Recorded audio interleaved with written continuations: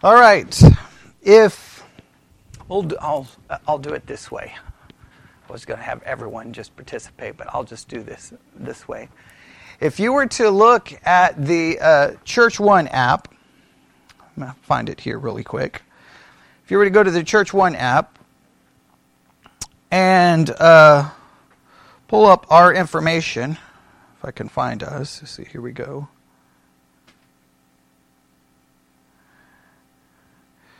Go to recent series, and if I go to the Romans series, and if I hit sort, and I go from oldest to newest, you'll notice that the first sermon that was ever preached in our series on the book of Romans occurred in 2019. Means we have been studying the book of Romans since 2019, and today is March the 13th, 2022, and we finally come to Romans chapter 9. That's finally where we are. That means we have got probably at least 2 more years, if not 3, to finish the book. That means it's taking a long time. Now, the reason I say that is to demonstrate, obviously, first and foremost, that this church has always, when this church started, I said from the very beginning, if we're going to just be like every other church, there's no point in existing because there's other churches, right? So if we're going to be like them, let's just go to them. But if we're going to be different, let's really be different. And one of the main emphasis I said is that the church is not here to entertain people. The church is to equip people. And equipping does not happen through entertaining. It happens through serious teaching on God's Word. And one of the things I've tried to do is not just say, hey, because there's almost like a template. You become a pastor. I think the letter comes in your mailbox, and you open it up, and it's like, okay, here's what you do: have a funny little story to introduce the sermon, right? Have 3 little points, a sad story at the end. Make sure you're done in 35 minutes, and then everyone just kind of sits there passively listening. They may get right down the 3 points in the outline, and everybody says good sermon, and everybody goes home, or they run to the buffet and get there by noon. Okay. Well, obviously I took the letter and I burned it.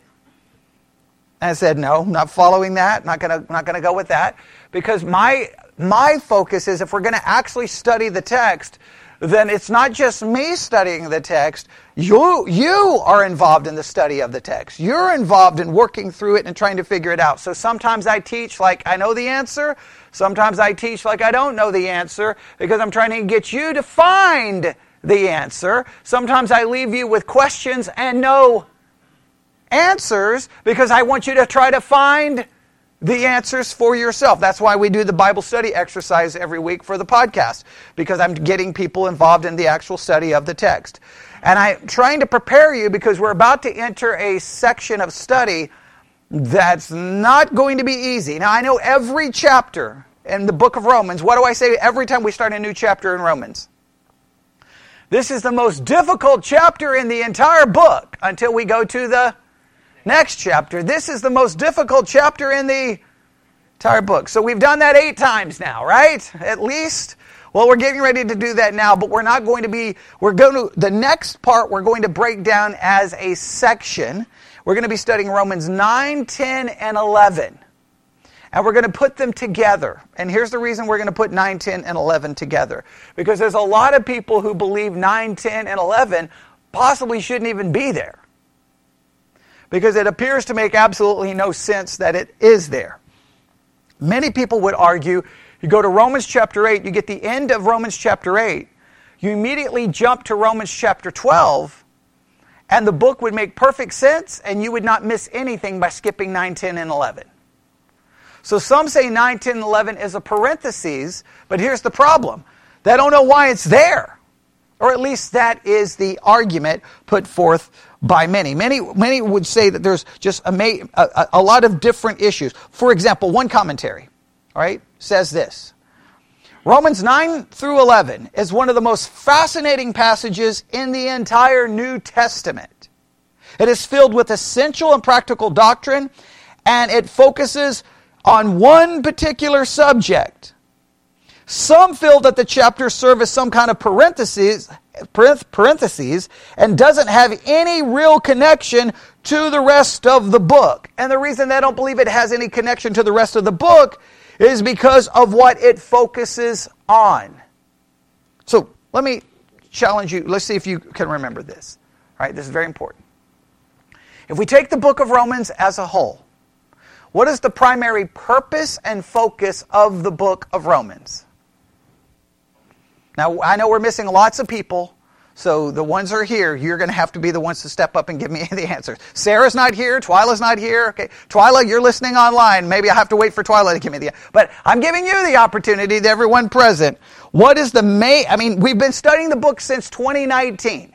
If I've reached to March 2022, and y'all don't know this, then I'm just walking out the door. I'm going to go home. I'm going to start drinking heavily, and that's going to be the end. Okay, but I don't even know if I should ask the question. But hang on, I'm going to turn the volume down and go open the Spreaker app really quick, so that if anybody is making comments in the chat. Okay, well that's. Okay, we need more than that. Okay, there's really only one subject for the whole book. What?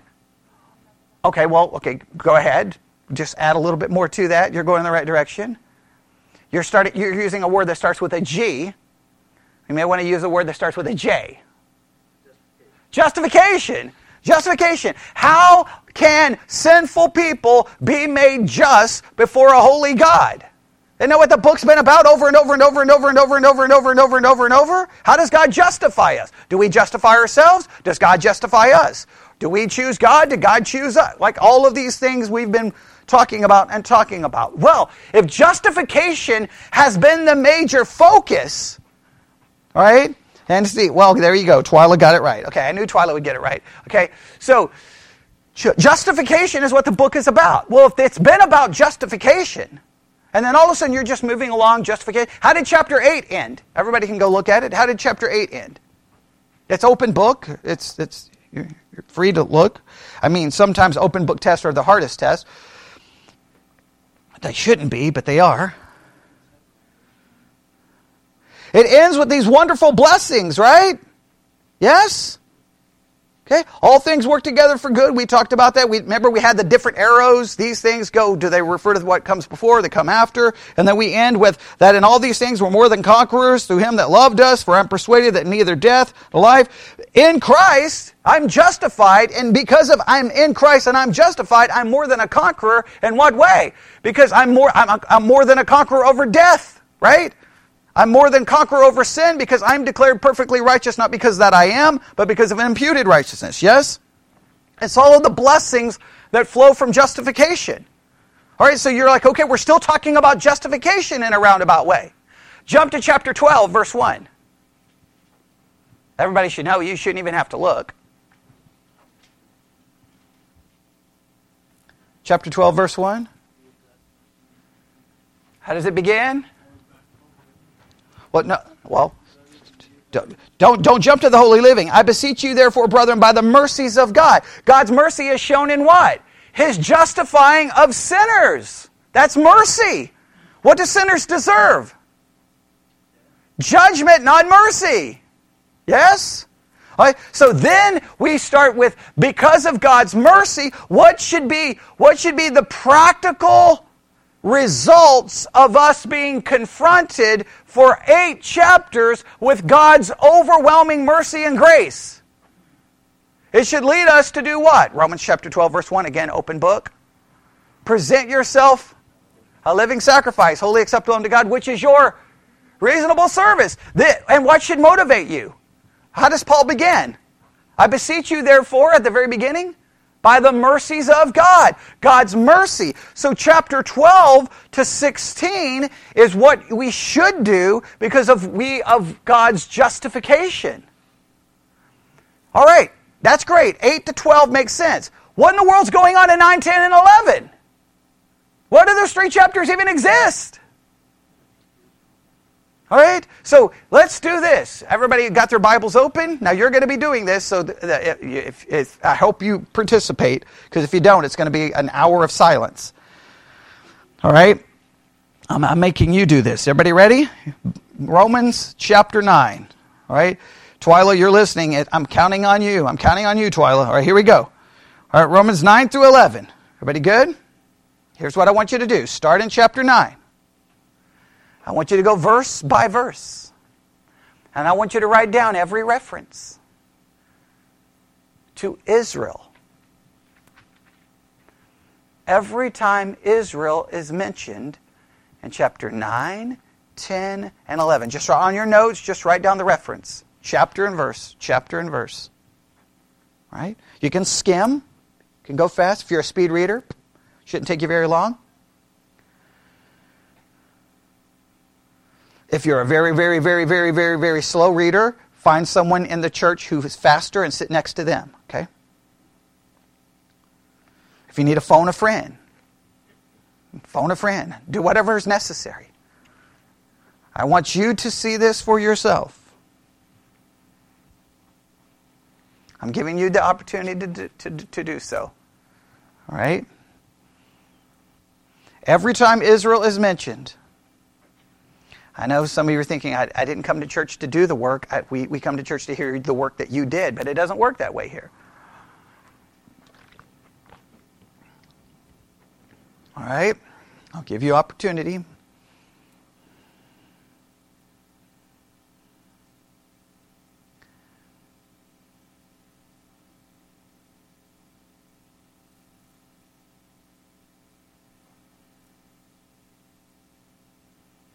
If you finish chapter 9, let me know.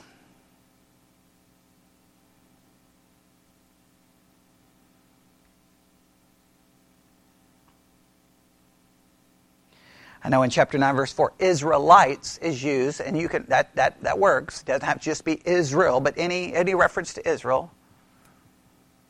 You may even find a verse that gives a reference to Israel without actually mentioning Israel, but clearly it's referencing Israel. Every verse that mentions Israel, and chapter 10 and chapter 11. Cool. Okay, well, you could make an argument that it does, but at least let's find the verses that mentions it, first and foremost.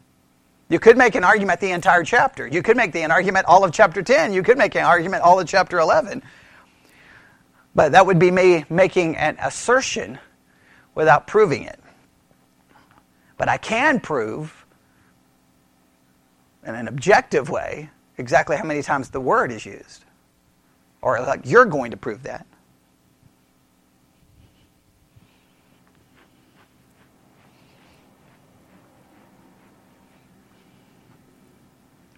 You could cheat, but I'm not going to tell you how to do that. I mean, some of you should have figured that out by now. If you have the Blue Letter Bible app, just type in Israel and then just reduce your search to Romans, and then there you have it. But okay. But I won't tell you how to do that. Yeah, I know it was a joke. All right.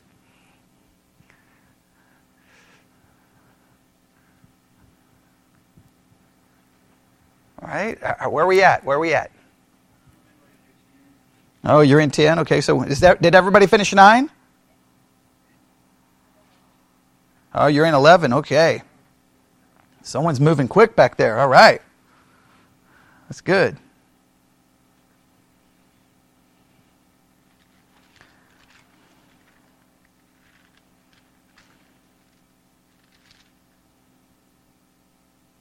I'll give it a couple more seconds.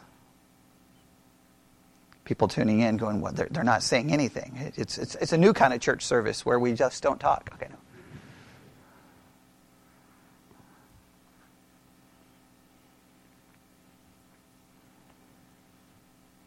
All right, we haven't found? We close? Did we find them all, Stephen? Okay. All right, you're in 11, okay. All right, oh, Lydia's done. All right, Lydia's the first one to be done. All right, that's good. All right, Lydia, we're gonna grade on a curve. Okay, well, we'll see how well Lydia did. All right, okay. Chapter 9. Where's the first mention of Israel in chapter 9? I hear verse 3. Does everybody agree? Let's read, starting in verse 1. I say the truth in Christ, I lie not. My conscience also bearing me witness in the Holy Ghost, that I have a great heaviness and continual sorrow in my heart, for I could wish myself were accursed from Christ for my brethren, my kinsmen according to the flesh, who are Israelites. Now, does some translations use Israel in verse 3? I mean, clearly we know who they're referencing in verse 3, so that's perfectly okay to have it down. Okay, verse 3 says Israel. Okay, how does it read? My brother, those of my own race, the people of Israel. Okay, in verse 3? Yeah. Okay, and then it says in verse 4? I think that's in verse 4. That's verse 4, yeah. Okay, all right. Yeah. So verse 4 is the one who actually mentions it. But clearly we know who they're talking about in verse 3. Everybody agree? Okay, but verse 4 is the first mention. Who are Israelites, to whom pertaineth the adoption and the glory and the covenants and the giving of the law and the service of God and the promises. Everybody see that? All right. What's the next time it's used? Verse 6. Not as though the word of God hath taken none effect, for they are not all Israel which are Israel. All right. Next. Verse 8. That is, that which are the children of the flesh, these are not the children of God, but the children of the promise, are counted for the seed. That doesn't mention Israel, but we know who they're referring to there. Yes. Okay. Okay, Abraham's offspring, obviously. Okay. Next.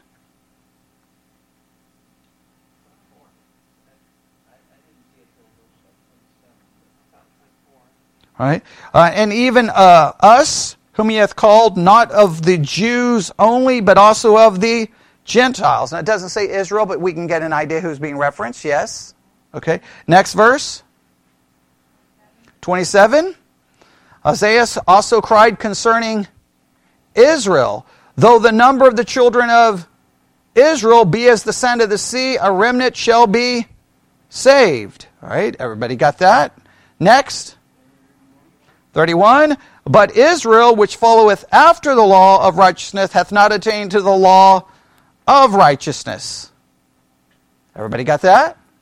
Right? So how many times in chapter 9 is the word itself mentioned?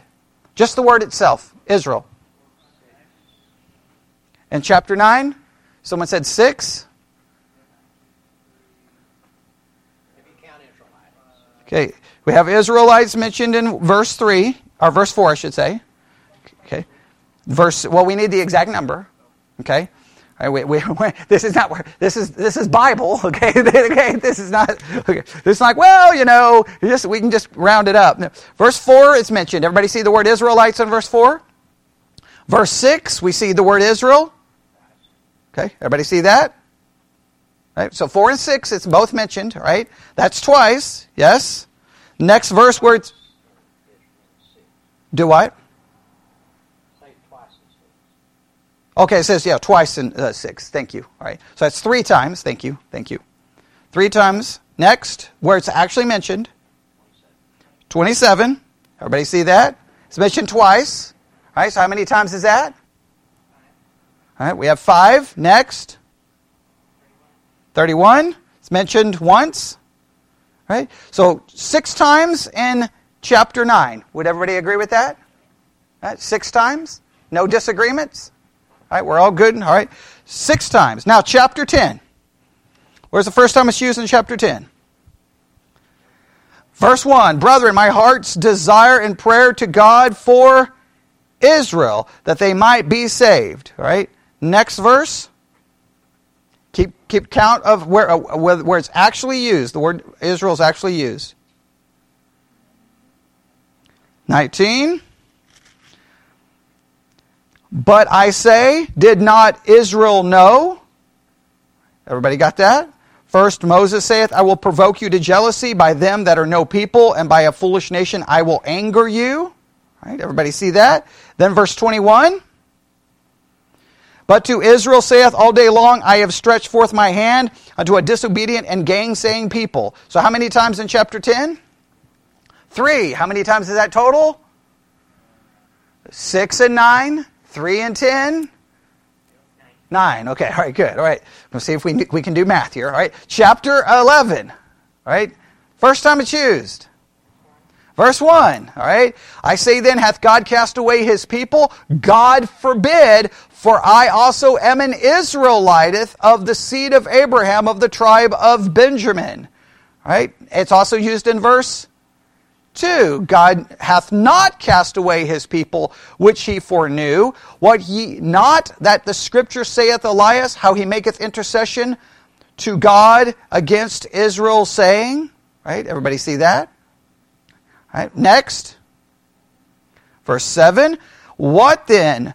Israel hath obtained that which he seeketh for, but the election hath, what? Oh, let me read this again. What then? Israel hath not obtained that which it seeketh for, but the election hath obtained it, and the rest were blinded. Next, verse 25. For I would not, brethren, that you should be ignorant of this mystery, lest you should be wise in your own conceits, that blindness in part is happened to Israel until the fullness of the Gentiles be come in. Verse 26, so all Israel shall be saved, as is written, thou shalt come out of Zion, the deliverer, and shall turn away ungodliness from Jacob. Next. Is that it? All right. How many times in chapter 11? All right, so what's our total number? We have 14? Does everybody agree? 14? 14 times in 3 chapters Israel is mentioned, and it could be argued that all 3 chapters are about whom? Israel. Now here's the question. What in the world is going on? What's the book about? Why is Israel mentioned in 9, 10, and 11? That's why a lot of people are like, well, we don't know. Some people would even argue, just skip it. Just skip 9, 10, 11. It's like it doesn't make any sense. It's a parenthesis. It's broken. It's out of context. Why is it there? So what would be the question we would need to ask ourselves? Why is it there? Why is it there? Now go back to chapter 8. What was the major emphasis in chapter 8?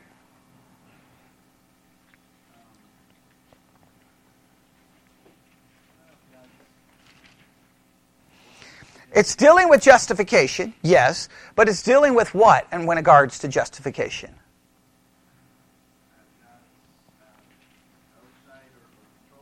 How about God's sovereignty in justification? Would that be a good way of describing it?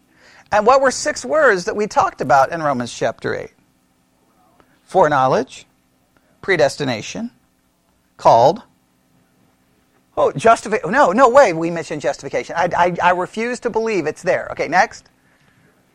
Glorification, and then elect. Okay. Now, so we have basically the fact that God is sovereign in justification and how the process, in a sense, in eternity past worked and us receiving justification. And we learned the reason I received justification is not because of something I did, could do, would do, should do, but because of the sovereign, eternal plan of God played out in time and in my life and in your life. Yes?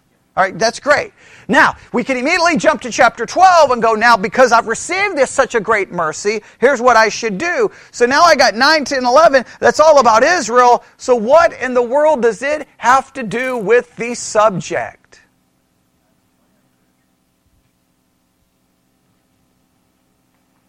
What do you think? Question. Chapters 9, 10, and 11.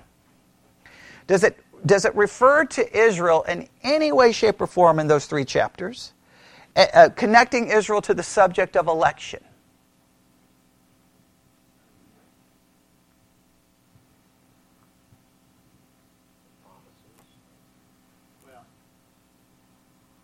I read every verse where it's used, so I've already given you the answer. Is Israel connected to election in chapters 9, 10, and 11 of Romans 9, 10, and 11? Okay? We have adoption.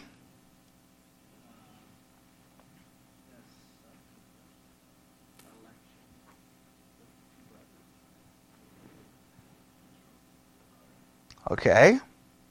Jacob and Esau is mentioned. Okay.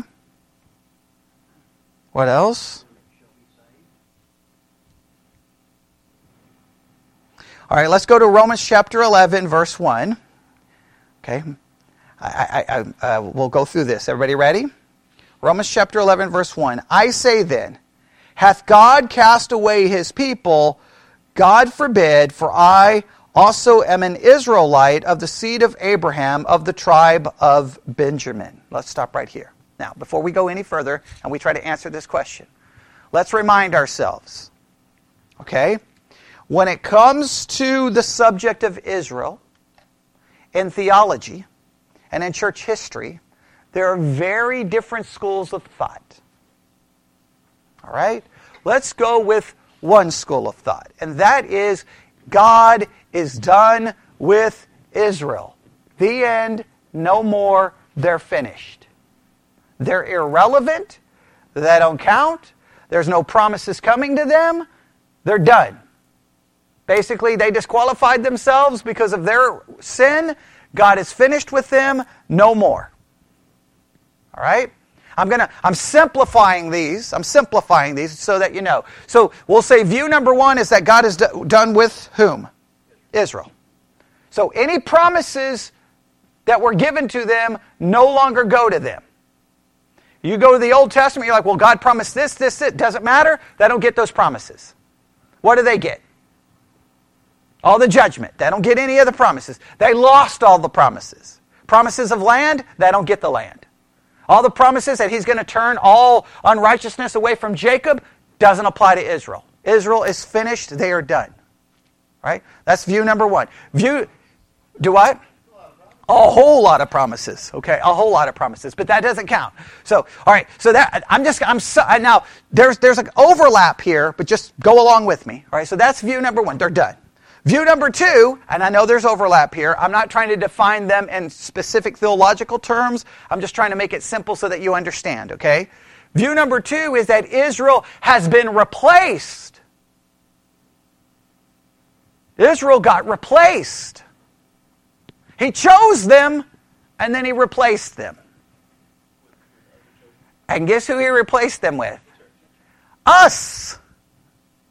So guess what happens? All of the judgments go to whom? Israel, and all the promises come to who? Us.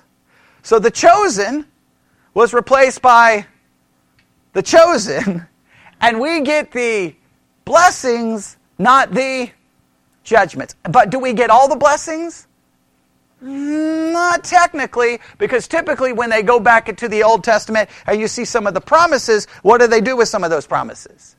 Spiritualize them and say, well, we're not going to actually get that in a literal way. We're going to get it in a figurative way that really amounts to not much of anything.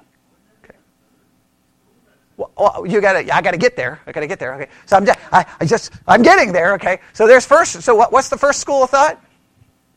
Boom, Israel, you're done. Goodbye. You're irrelevant. Who cares? Right? Second, sorry, Israel. Sorry. We're in. You're out. Sorry, guys. Hey, I'm glad you messed up because we get all of your promises. They're probably like, that's kind of messed up. Okay. All right, but just stay with me. And then the third view. What's the third view? The promises are not done. Israel's not been replaced. Israel's been set aside. To the time of the Gentiles be fulfilled. They've been set aside.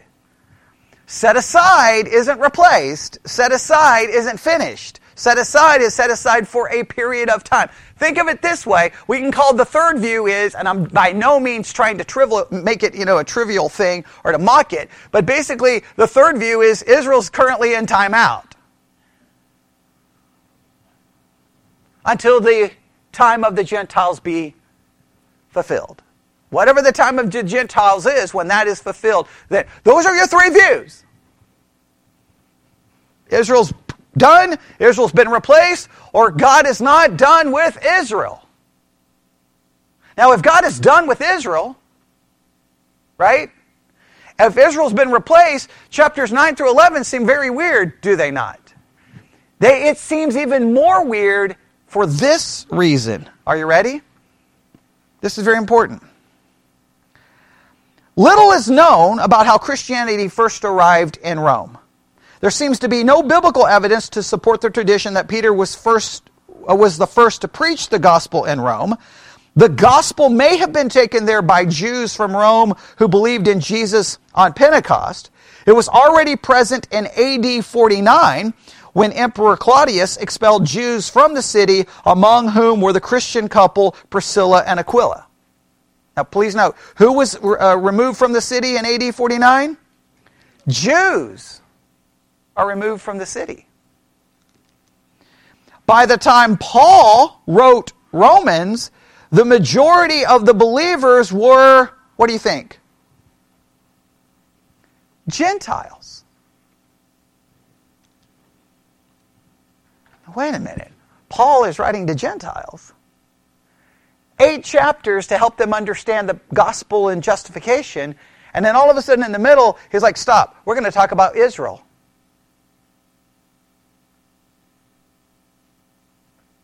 Isn't that weird? He's writing to a Gentile church. The Jews have been what? Kicked out of the city. They've been exiled. So you got to look, just from you're looking at what is going on. So, if God is done with Israel, chapters 9 through 11 make even less sense. Yes? Why talk about them? If they've been replaced, what's the point of mentioning them? Why mention them, right? I mean, why even bring them up? He's gone 8 chapters without talking about them. Has it worked out? Did we go, well, I don't understand justification unless I understand Israel. Not if Israel's been replaced, right? I just got to understand my relationship to justification. Has he done a pretty good job of explaining that in 8 chapters? Well, then let's just go to chapter 12 and get on with it, right? Why take this massive 3-chapter detour to talk about Israel? It seems bizarre. That makes it even more confusing. Yes? So that would give you a clue. That seems to indicate that chapters 9, 10, and 11, when dealing with Israel, has to somehow connect Israel with what subject? Justification. Oh, that's interesting. Or, even more specific, what was chapter 8 about again? God's sovereignty and justification. How does God's sovereignty and justification relate to whom? Israel. Now, what could chapter 9, 10, and 11 be then? Well, let's go to chapter 11 and see what happens here. Everybody ready? I say then, hath God cast away his people? God forbid, for I also am an Israelite of the seed of Abram of the tribe of Benjamin. Stop right here. What hypothetical question does he bring up? Is God done with Israel? And Paul's like, God forbid, I'm an Israelite. Now make it very clear. He identifies himself as an Israelite using what descriptors? He's using that describes national Israel. He's not using terms to describe some spiritual Israel. He's describing himself as a Jew, right? What are the descriptors he uses? I'm an Israelite. And he says what? The seed of Abraham? Tribe of Benjamin. He even identifies his tribe. And he starts out, is God done with Israel? God forbid. He says no. Now, I don't care who wants to argue with me. Paul says, God forbid. I will say this, Paul knows more than you. Right? You may not like that, but don't take the argument with me. Find Paul and say, Paul, you're an idiot. You don't know what you're talking about.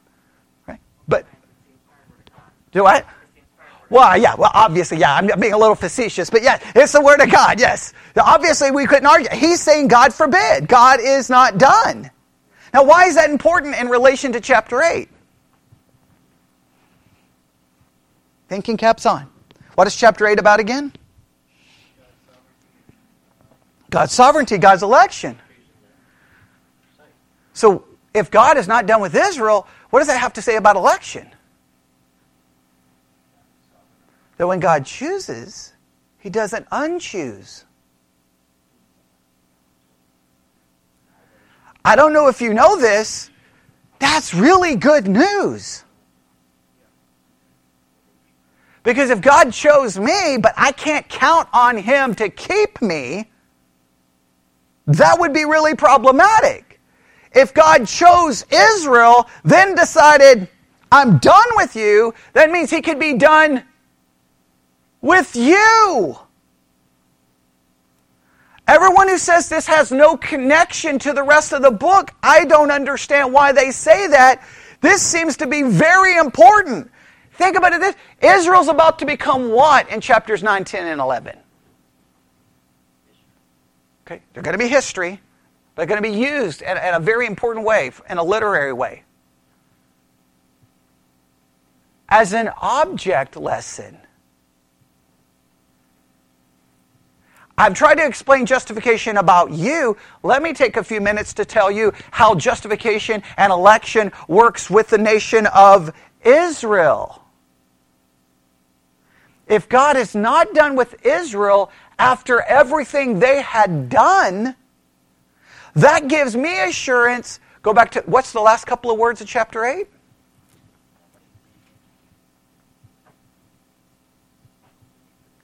Nothing can separate us from the love of God. If nothing can separate Israel from God's love, then nothing can separate me from God's love. Name all the things that are mentioned there about separating us from the love of God. What are all the things mentioned in chapter 8? Death? Life? Angels? Demons?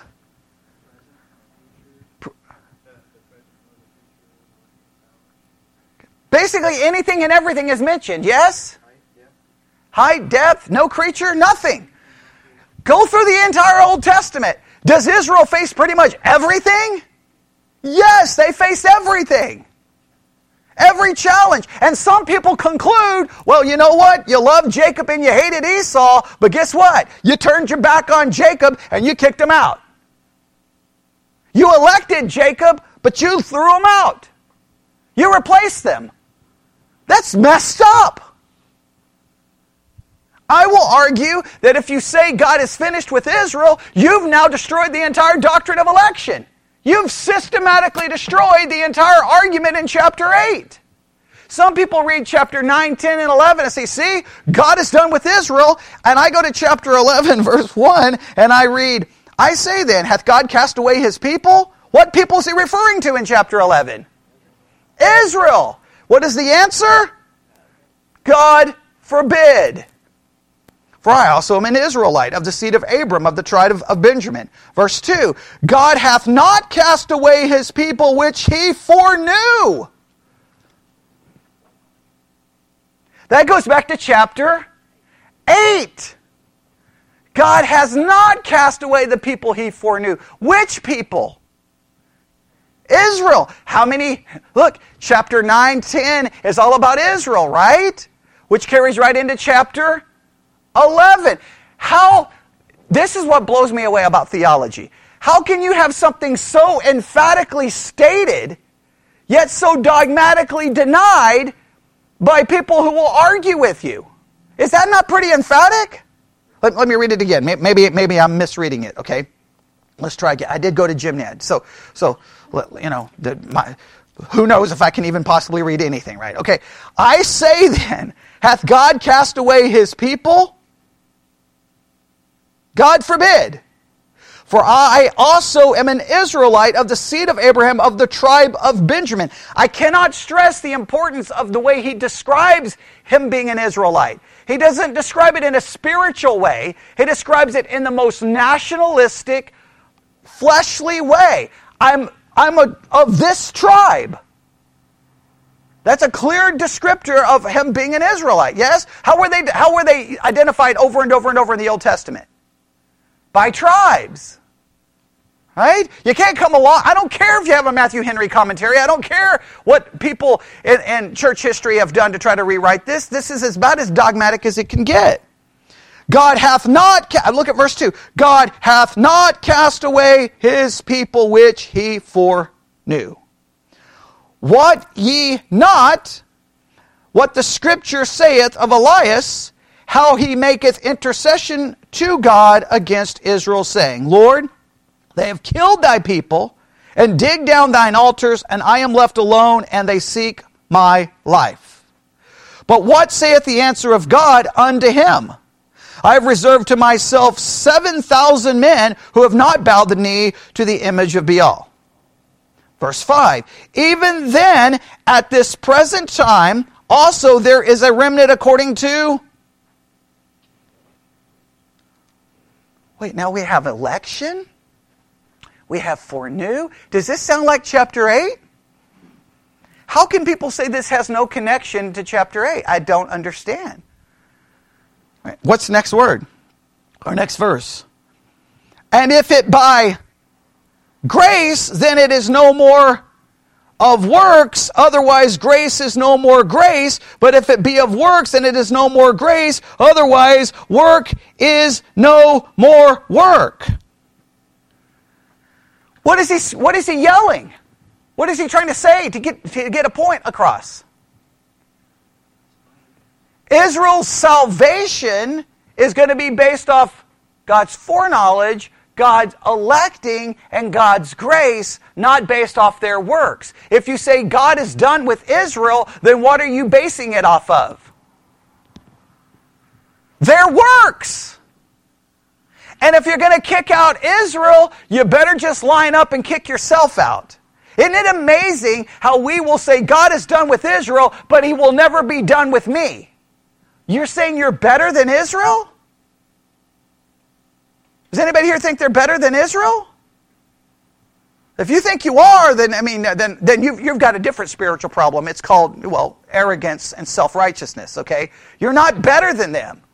In fact, they're used over and over as an example to us, yes? Why does God use them as an example? Because we're very much like what? Them. What does the next verse say?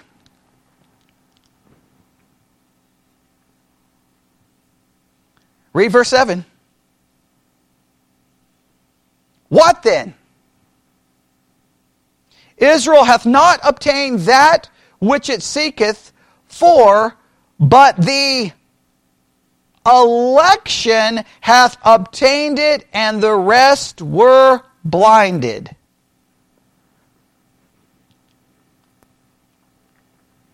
What's it emphasizing?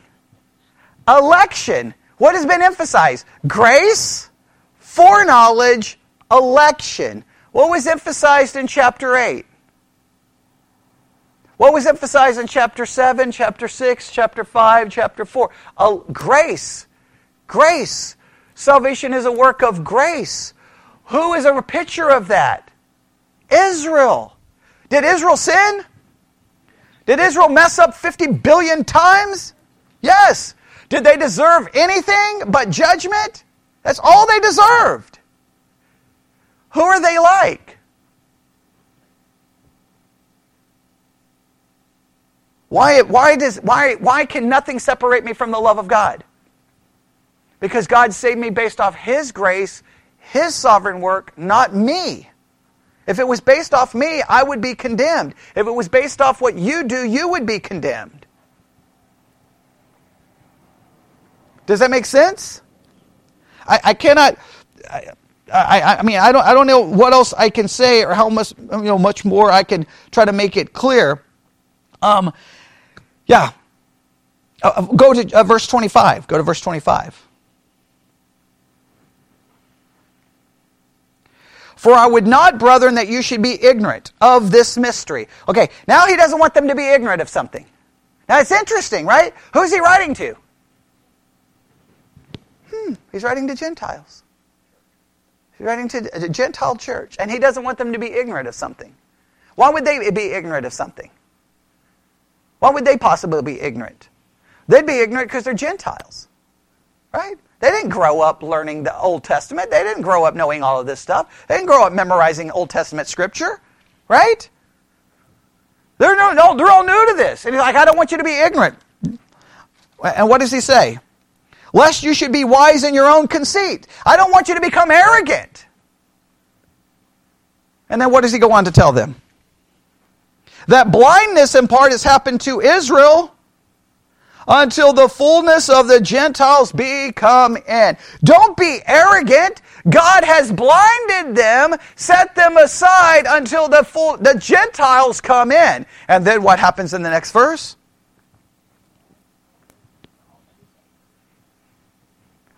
God is going to fulfill what? His promises. What is God going to fulfill? His covenants. What is God going to fulfill? All of that. Because Israel deserves it? No. Did they obtain it by work? No, they obtained it by grace. Israel is the object lesson in chapters 9, 10, and 11.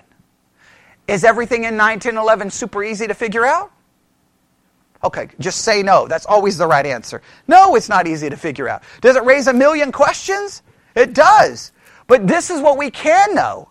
9, 10, and 11 follow 1, 2, 3, 4, 5, 6, 7, 8. That's pretty deep. Aren't you glad you come to church to figure that out? Right? But it's significant because a lot of commentaries want to put them together and then just say, these are just set aside. We don't really know why they're here. I think the reason they're there is obvious. But why would some people not want them to be? Why would some theologians and some commentaries want to separate them? What they believe about Israel. If God is done with Israel, does it make any sense Paul taking 3 chapters to tell a Gentile church about Israel? It would if you believe this. If you believe that you can lose your salvation. Israel would be very important. If you believe God is done with Israel, then God could be done with you. So then it would be important. But if you don't believe you can lose your salvation, Israel would not make, and you believe God is done with Israel, these chapters would be really confusing, yes? He's writing to a, look, here's what absolutely cannot be debated. He's writing to a Gentile church in a city where the Jews had been exiled. That's historical fact. Yes? He clearly connects Israel to what subjects in chapter 11? He connects Israel to what subjects? Salvation by grace, God's foreknowledge, and election, which goes directly right back to chapter 8. Clearly, he doesn't need to go back and reestablish that we're saved by grace and election when he already did it in 8. That would make 9, 10, 11 not make any sense, correct? Unless 9, 10, and 11 is not about how God saves Gentiles, but how God is saving Israel and will save them. Then it makes sense, yes? There's some things that just cannot be debated here. So if God is done with Israel, it seems weird that 9, 10, and 11 exist. Everybody agree? If God has replaced Israel, what's the point of 9, 10, and 11? He's writing to Gentiles, right? He's already established how we're saved, yes? Why even bring up Israel? Why even mention them anymore, right? Why ever speak of them ever again?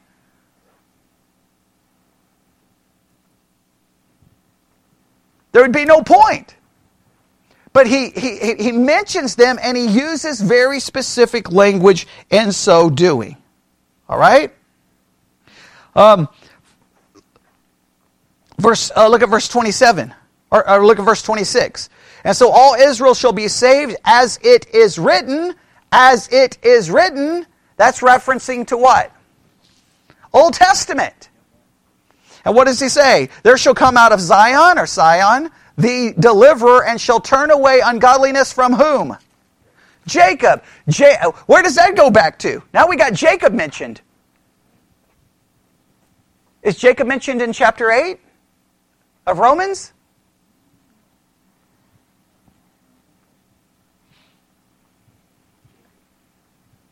Is Jacob and Esau mentioned in chapter 8 of Romans?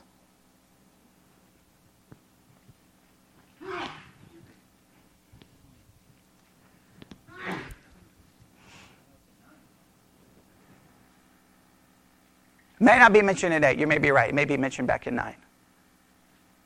8 sets up the principle, and then 9...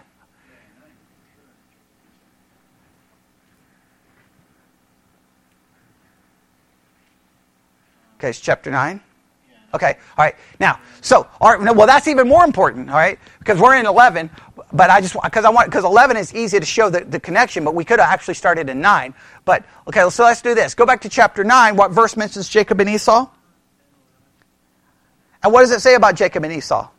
God had loved Jacob and hated Esau before they were born. Well, that what? He says something about something? I'm not trying to give it away. Something about election? The purpose of God according to election will stand, right? Not of works. So that's chapter 9, right? Which literally goes right back to chapter 8, yes? Okay, so chapter 8. And so now election's being applied to whom in chapter 9? Israel. Jacob I have loved, Esau I have hated, right? Jacob's name's going to be changed to what? Israel. The 12 tribes come from whom? Jacob, right? Okay? I mean, it doesn't take a rocket scientist to start figuring this out, right? So Israel has been elected. Yes? Then when we get to chapter 11, what do we have here? Now we have a promise that he's going back to the Old Testament. And what is he going to do? As it is written,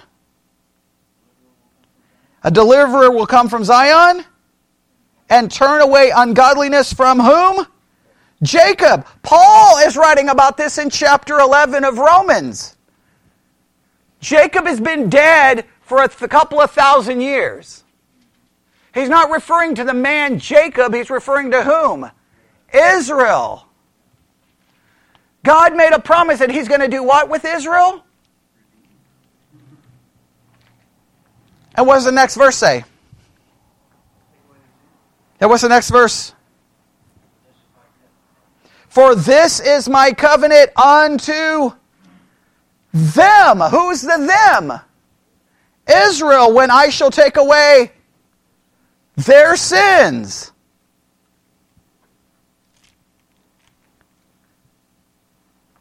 All right? Now, there's much more I could go into here, but we're at 12:03, so we'll do this. All right, very important. So, here's what I want you to understand. Romans 9 through 11 is a section all dedicated to one subject, Israel. That subject directly relates to justification and election that had already been established in the chapters preceding 9 through 11. Directly connected. Everybody can see that? Right? So, let's go through this. Number 1, 9 through 11 is all about what? Israel. It is directly related to justification and election talked about in the previous chapters. Yes? Okay. All right. Everybody got that? Number 3. Israel is going to be given to us as an object lesson about justification and election.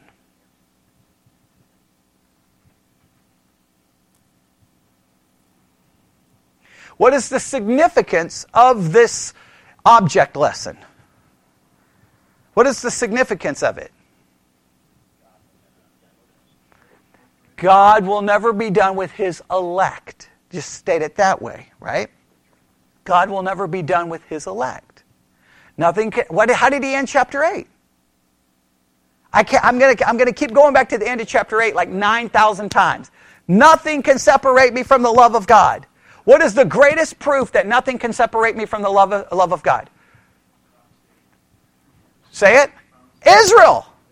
The greatest proof that nothing can separate you from the love of God is Israel.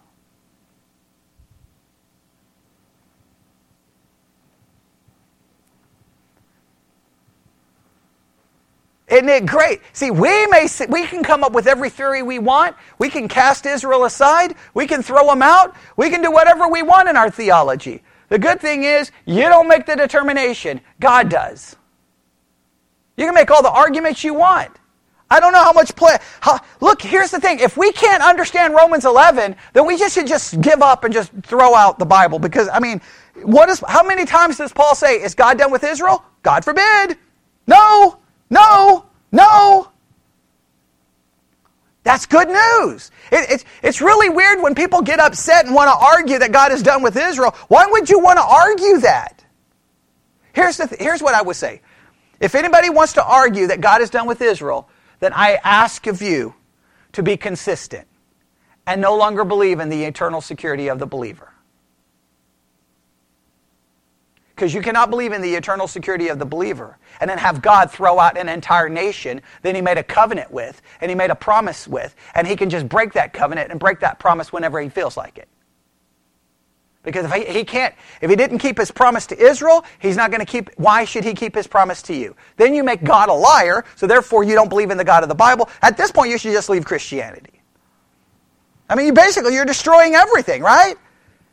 But you can't believe, oh no, well, my salvation is secure, but Israel's wasn't?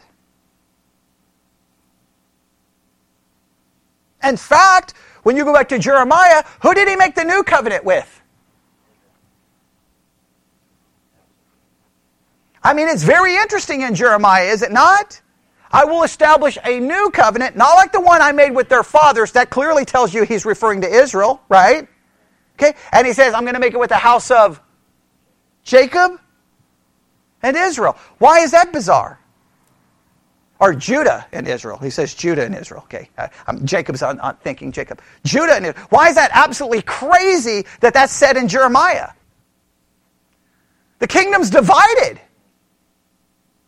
What is going on? He makes a new covenant. I know Christians, we always say, no, he made a new covenant with me. No. He made a new covenant with Israel. So how do I get to be a part of the new covenant? It tells us in chapters 9, 10, 11 of Romans. We're grafted in. We're grafted in. But the covenant was actually made with Israel. We actually take a covenant that was made for Israel and we go and we rip it out of their hands and say, it's not for you. How dare you?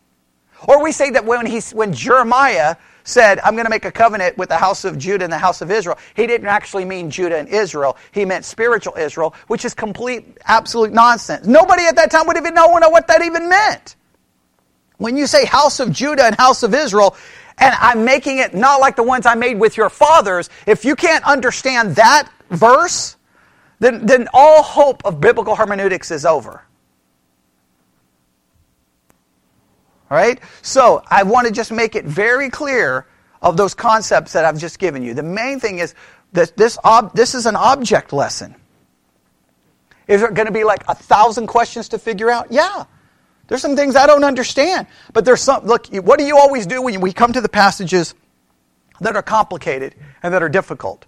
We back up and go with what we clearly know. What can we be dogmatic when we leave here this morning? We can be dogmatic that Romans was written to a church of Gentiles in a city where Jews had been exiled.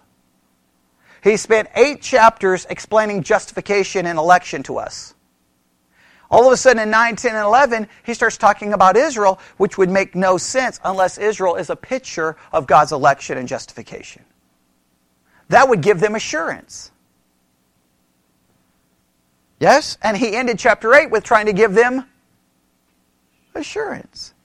And by the time you get to chapter 12, now that you've spent 3 chapters seeing God's great mercy and grace to Israel, should you not be motivated in chapter 12 to now present your body a living sacrifice because you're serving and worshiping a God that is so merciful that he has kept his covenant promises to a nation that had turned their back on him over and over and over and over and over and over again. Meaning that God will still be faithful to me even when I am unfaithful.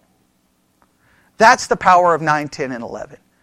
You can call it a parenthesis, but it's not a parenthesis disconnected with what comes before or what comes after. It serves as, it's like this. I've been teaching on this subject for this long. Now I'm going to stop and give you an illustration. Then I'm going to go back to my teaching. That doesn't make the illustration irrelevant. It makes it absolutely important to the whole book. Does that make sense? Right. So I'm just going to stop there. There's much more we could say, but that gives you a better understanding of 9, 10, and 11. Any questions? All right. There you go. Right. And you've got the 3 basic views. Right. There we go. And if you just do it, if you just say it that way, one wants to get rid of it, one wants to replace it, and one says God is not done with Israel, that avoids all of the negative connotations. Because if I start identifying amillennial, dispensational, then everybody loses their minds. Because I don't want to be a dispensationalist. I don't want to be an amillennialist. Okay, just get rid of the theological terms and just get with the basic concept. Either God is done with Israel, God replaces Israel, or he's not done with Israel. What does Paul say in chapter 11 multiple times? He's not done. If I can't understand that, then there's no understanding anything in the Bible. Now, what does that mean? Does that mean I have to go full-blown, every detail of discipline? I don't have to. Listen, the theological systems are there to help us give a structure. Doesn't mean you have to be so connected to a theological structure that you can never deviate. I don't like that, like, I'm on team dispensational or I'm on team amillennial. How about we just be on the team of Scripture, right? And figure out what Scripture says. Because sometimes I may agree with one side and may disagree with another side. I don't want to be identified by a side. I want to be identified with trying to figure out the Scriptures. The theological systems are there to help me maybe define something, but I'm willing to weave in between to figure out what the Scriptures say. Typically what happens in church is whatever the pastor's theology he learned in seminary, he just stands behind the pulpit, gives you that theology, quotes some Scripture, and you're thinking you're getting Bible when all you're really getting is the systematic theology that your pastor learned in seminary. That's not Bible study. Bible study is we dig into the text and we don't care which team gets offended. Does that make sense? I don't care about teams. I'm not on team anything. I'm on team truth. I got no problem identifying with certain systems of theology by all means. I want to know those systems of theology, but I'm not like handcuffed to it. And I always hate that. Like, we've had people walking here, well, you're not reformed enough, or you're this, or you're that. It's like, does everything have to follow? Like, you got to be wearing team. It's almost like you're a street gang. You know, oh, I don't see the right colors. You know, well, we're gonna have to shoot you. Okay, I'm not here to wear the colors of my gang. I'm here to try to figure out what the Bible says, right?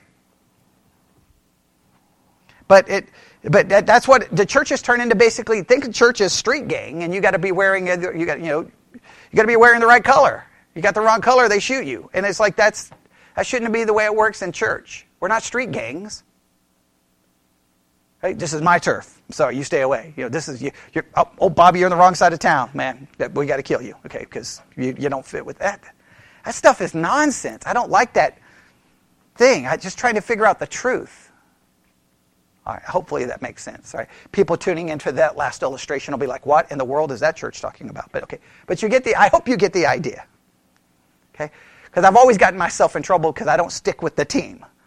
I don't stick with the team. I'm like, oh, no, I'm sorry, I'm not on your team. I'm on trying to figure out what the Bible says.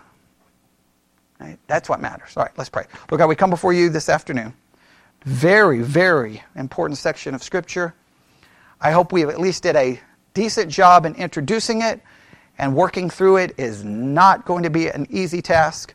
It's going to raise many problems and many difficulties, but I pray that we will be committed to working through 3 chapters that some say are some very complicated and very difficult, but we're willing to work through it no matter how hard it may be so that we can uncover the truth.